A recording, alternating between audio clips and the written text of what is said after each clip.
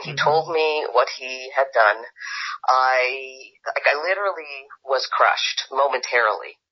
Zinnie Kirschenbaum recently spoke with the Globe's Zosha Bielski about her reaction to her son getting a vasectomy.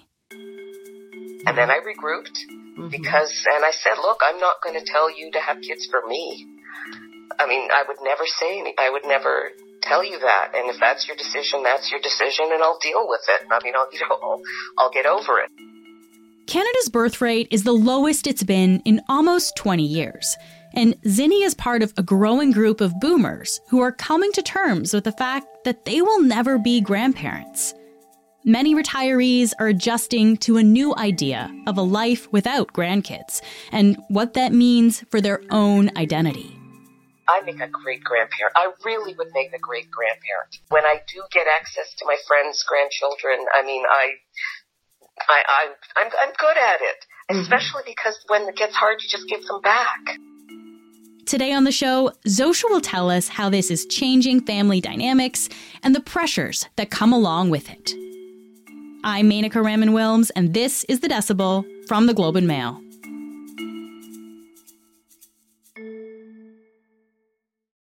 Zosha, thanks so much for being here. Thanks for having me. So we heard from Zinnie off the top there, but can you just tell me a little bit more about her? Yeah, so Zinnie is 66. Zinnie Kirschenbaum is 66. She lives in Thornhill, Ontario. She has 2 children in their 30s, Sarah, 34, and Jesse, 38. And they were just a wonderful family, a very direct, honest, candid family. And they've been sort of grappling with this demographic shift, small scale, in their own family. So Sarah, who's 34, sort of made it clear throughout her life that she really wasn't interested in having kids. It was just never something I thought about. I also don't want a turtle. Like, it's just been something that I never thought I was going to have kids. So Zinnie knew very well there wouldn't be sort of grandkids coming from Sarah. She did hold out some hope that her son Jesse, who's 38, might be a father and she might be a grandparent through him. But 7 years ago, he sort of sat her down for a conversation. I suppose I had left it unclear. It's also something that hadn't come up. Mom's not very pushy. But one day I just had to tell her, I said, hey, by the way, last week I had a vasectomy. We're done. It's just not something we're looking to do. Yeah. And she threw her hands up in the air and said, and then that was that. She's a very reasonable person who really trusts and respects her kids and knew that they are intelligent adults who deserve to make their own decisions. But at the same time, she was sort of wrestling for years with a real sense of loss. And she sort of exemplified to me a very sort of modern day boomer in Canada sort of going through this, respecting her children's choices, but at the same time experiencing a real grief on a number of fronts. And so, Zosha, what did Zinnie say, though, about why she was so upset by this realization that she wasn't ever going to be a grandparent?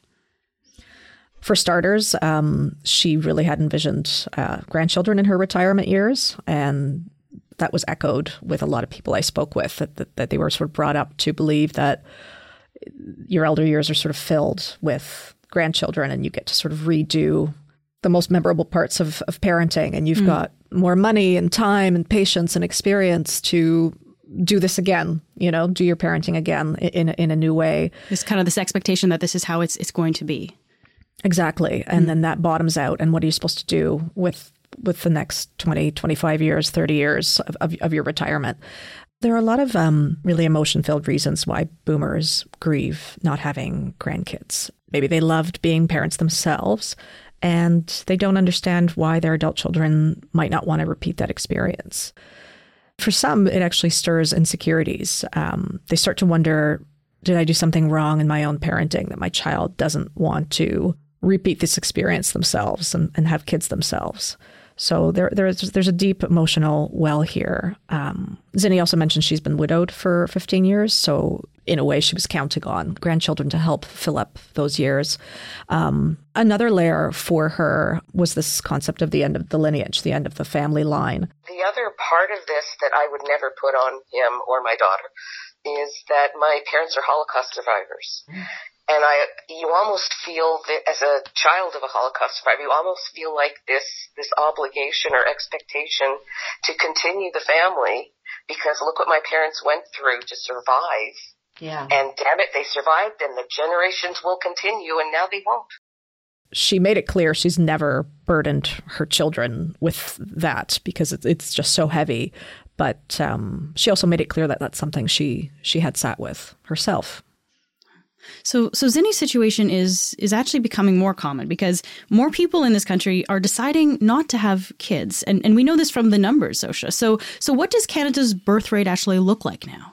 Ever since the advent of the birth control pill, this is decades in, whenever women are given choice in their reproductive health, when they are educated, when they are given opportunities to pursue other paths, we see time and again that the birth rate steadily declines. So by late 2020, we did see sort of a precipitous drop with people sort of delaying their childbearing plans, rethinking their childbearing plans. As a result of the pandemic, basically, there. Exactly. Mm-hmm. Understandably not wanting to be in a healthcare system through a pandemic, uncertainty. So we saw those numbers drop in 2020. Then in 2021, we saw a bit of an uptick. I guess people surmised that families were making up for lost time or catching up. But by 2022, we saw something surprising, which was approximately 351,000 live births, a 5% drop in birth rates from 2021. And is 5% significant in these numbers? Absolutely, because it amounts to the lowest birth rate since 2005, which is the lowest birth rate in nearly 2 decades.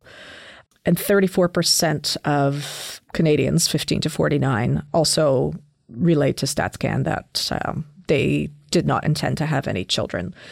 So there's sort of myriad reasons why this may be, but we are seeing some really startling declines, at least in 2022.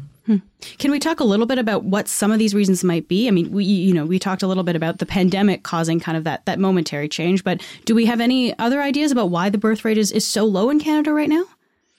I mean, you had sort of pundits and economists scratching their heads and positing, sort of a wide array of things. So obviously we have an inflationary crisis. We have a cost of living crisis, really untenable, unaffordable housing in a lot of cities in Canada. We have a precarious gig economy and precarious work and environmental catastrophe and climate change as a real sort of factor that has a lot of young people questioning how and when and if they want to build a family and raise children. So for some, there are medical reasons. They want to, but they can't. For others, people may not have the right partner or feel settled. But interestingly, the Pew Research Center out of the States in 2021 found that like 56% of non-parents straight up said they just weren't interested in having kids. They weren't qualifying it anymore with the economy or housing. So this is becoming a bit more of a speakable sentiment, among non-parents. That obviously varies depending on your culture and your values, but certainly simply not having a desire to is a feeling that more people are uttering out loud. So there are, of course, implications of a falling birth rate in a number of different areas, on the economy, for example. But Zosha, you really focused on the impact that this changing birth rate is having on the generation of boomers. Why did you want to focus on that? I've been writing about sort of the child-free choice for many years. I don't have kids and I don't plan to. And with this sort of latest precipitous drop, again, bucking the received wisdom, everybody assumed there'd be an uptick after the pandemic with everybody catching up with their childbearing plans. It was just curious to me that once again, we've seen a really significant drop. And I was interested in sort of mining maybe why that is, but also the ripple effects and the reverberations for others beyond the couple sort of making this decision. And one thing that became pretty clear was the real angst among their parents, among the baby boomer cohort, which has always sort of charted its own course and self-determining is something that we use to describe them. How does this look when baby boomers' expectations are completely upended by their adult children's decisions? And you mentioned a few of the reasons why Zinni was so shocked by the realization of not having grandkids. I guess what else did you learn, though, about what baby boomers were worried about? Certainly what we hear a lot among those criticizing people who choose not to have kids is, who's going to take care of you when you're old? And certainly a lot of us have those thoughts ourselves. Whether or not this is sort of a valid argument remains to be seen. Like, we know a lot of fractured families and far-flung families who certainly their children are not acting as full-time caregivers. But certainly this was on the mind of boomers. Like, who will take care of me when I'm older? Who will take care of my adult kids when they're older? We certainly heard from sort of like immigrant communities that they had put so much into getting here and transplanting a life. And what does no grandchildren mean for like laying down roots, setting a foundation after so much, hustle put into establishing yourself here. So it really spans the gamut for people. That's a really interesting point about immigrant communities, because you have families that, often have to sacrifice a lot to come to a new country. And so that's kind of just exacerbating these feelings, it sounds like. Exactly. And on the flip side, there's a lot of like pressure, guilt, disappointment that these adult children are feeling. And certainly they want fulfilling lives as well. And they aren't loving the feeling that they've let their parents down. And some of the researchers I spoke to talked about estrangement, people sort of no longer being invited to family gatherings or distance. And, you've got to question that in terms of families sort of creating distance over this. This is how important this becomes for many people, some people. Talking about the baby boomers and kind of this, change in retirement years, there's also kind of like a social loss, isn't there too? Like, if you've got friends who have grandkids, you're feeling something really acute that you're missing out on then. Absolutely. I loved speaking to Jane Isay, who writes a lot about families and grandparents in particular, and the way that grandparents and children can clash when it comes to raising children and our current parenting culture. But anyway, she talked about like, what would Facebook be without photos of grandchildren?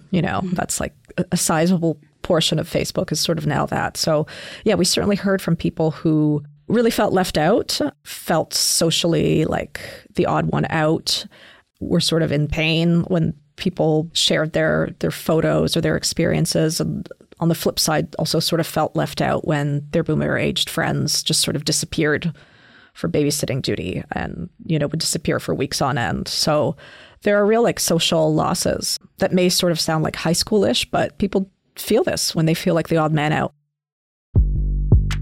We'll be back after this message.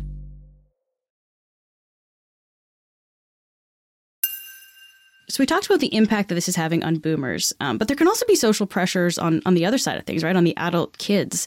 I'm wondering if you heard anything from boomer parents about understanding, I guess, the reasons why their kids aren't necessarily having their own kids, like the different financial situation they're in compared to when their parents were younger, housing crisis, financially it's difficult. I guess, did you hear anything about an understanding of these different circumstances? We talked about this with Zinni, and she sort of laughed and said, well, people still had kids during the Great Depression, right? And in the 20s. And so I think some parents, I'm not going to say Zinni, but some parents could sort of see it as a cop-out. Like they went through sort of tough eras too. When I spoke with Laura Carroll, who has written many, many books on people who choose not to have children, she talked about parents, modern parents, boomers, understanding that more people are choosing not to have kids. But once it comes home to roost in their own family, once their own kids make that decision, it's still a real moral injury to them. And I think Laura called it nymphism, so like not in my family. Oh, okay. So a general understanding, but then still sort of a resistance when it comes knocking at their own door. Zosha, a lot of what we're talking about is kind of related to this concept called pronatalism. What exactly is that? And can you tell us, how does that fit into this conversation? So pronatalism is sort of a pervasive set of unspoken or spoken beliefs that we all have children and that this is the right way to live your life. This is the right way to go through life. Like parenthood is like the saintly correct thing to do. This is the right way you go through life. There are stages to life, milestones. This is the path you follow. So pronatalism certainly exists in families with sort of these unspoken pressures or spoken pressures. But thinkers who sort of study pronatalism will also make clear that these are like broader institutional pressures. So For example, religious pressure for congregants. We heard Pope Francis opining several years ago about families without children being selfish and people having fur kids and pets being sort of immature and stunted. So why is Pope Francis interested in this? Well, obviously the church needs adherence, right? Same thing with growth-based economists. We need a steady economy, a steady tax base. Politicians buy into this rhetoric as well. We hear a lot of stoking of fears around what, declining birth rates will mean for our economy, for potential labor shortage, healthcare. I always remind critics we have a robust immigration demographic here in Canada. But again, a lot of that fear is rooted in pronatalism, right? And these institutional pressures that keep our birth rate steady. Let's go back to Zinni for a second here, because we talked about her feelings. I'm wondering about her kids. Like when we talk about the pressure on adult kids too, did they feel any kind of obligation, or was that really not something that they felt? Certainly in some families, like they've let go of that concept of obligation. Like Jesse talked about, nobody is obligated to give anybody else a baby. You don't understand where the outrage is coming from. Like, who are you letting down if you don't have kids? Who's missing out? I feel like that's one of those things where if you break down the argument, the answer is that you have an obligation to no one. That's not an obligation.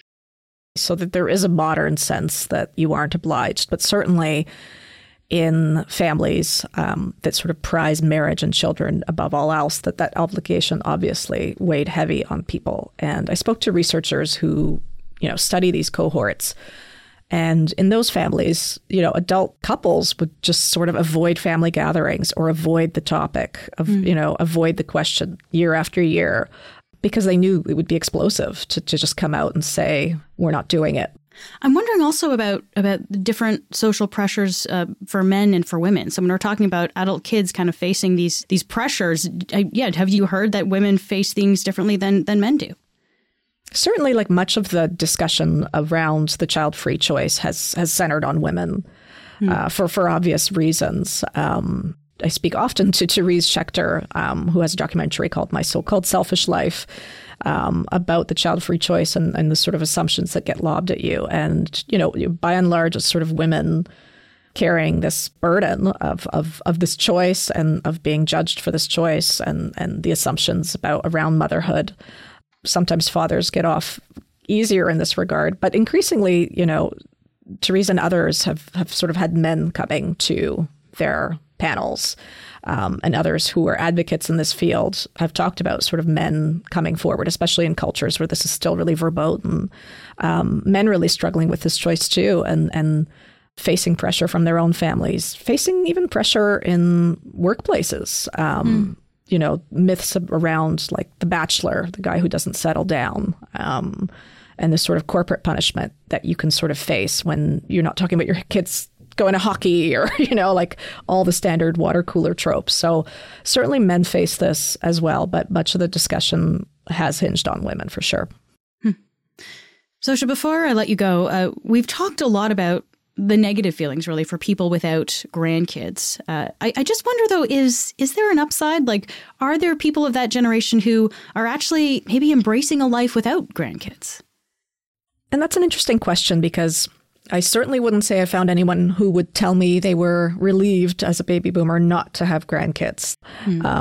But for those who were certainly not going to have grandchildren in their lives, more and more of them are beginning to sort of to adjust to that demographic reality and adapt. So we heard quite a bit from boomers who were just sort of rounding out their retirement, using it as a window of time to focus on other people in their life, their adult children, their partners, their friends. They were traveling, they were studying, they were learning new things. Of course, some of these people sort of will face a charge that they're selfish, which is something that people without kids hear a lot, that you're selfish. But again, that's something we have to interrogate and ask why, right? A lot of these boomer age parents were forming like much closer bonds with their adult children, traveling with them and sort of getting to know them as adults and becoming friends with their adult kids. Which sounds like a really positive thing. Yeah, and there was just a sense that these relationships could be fulfilling too, and that we've sort of cast them as lesser than or not as important, or sort of a poor substitute. But again, we have to question why that frame.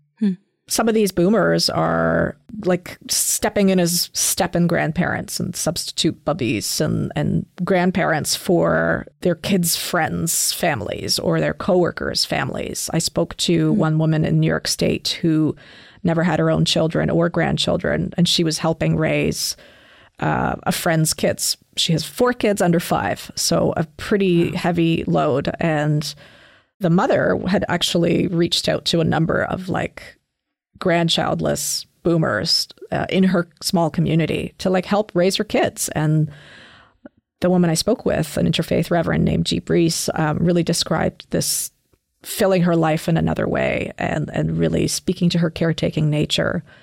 But at the same time, as a grandchildless boomer, she was still setting boundaries. She didn't want to be a full-time grandmother.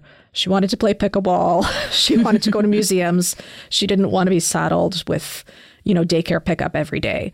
So it was a really interesting evolution of expanding your family to be able to nurture in that other way without sort of biological kin. So the question is, can we be open-minded about these types of configurations, given the way our fertility rates are going? Sosha, thank you so much for being here today. Thank you for having me. That's it for today. I'm Menaka Raman-Wilms. Our producers are Madeline White, Cheryl Sutherland, and Rachel Levy-McLaughlin. David Crosby edits the show. Adrian Chung is our senior producer, and Angela Pacenza is our executive editor. Thanks so much for listening, and I'll talk to you next week.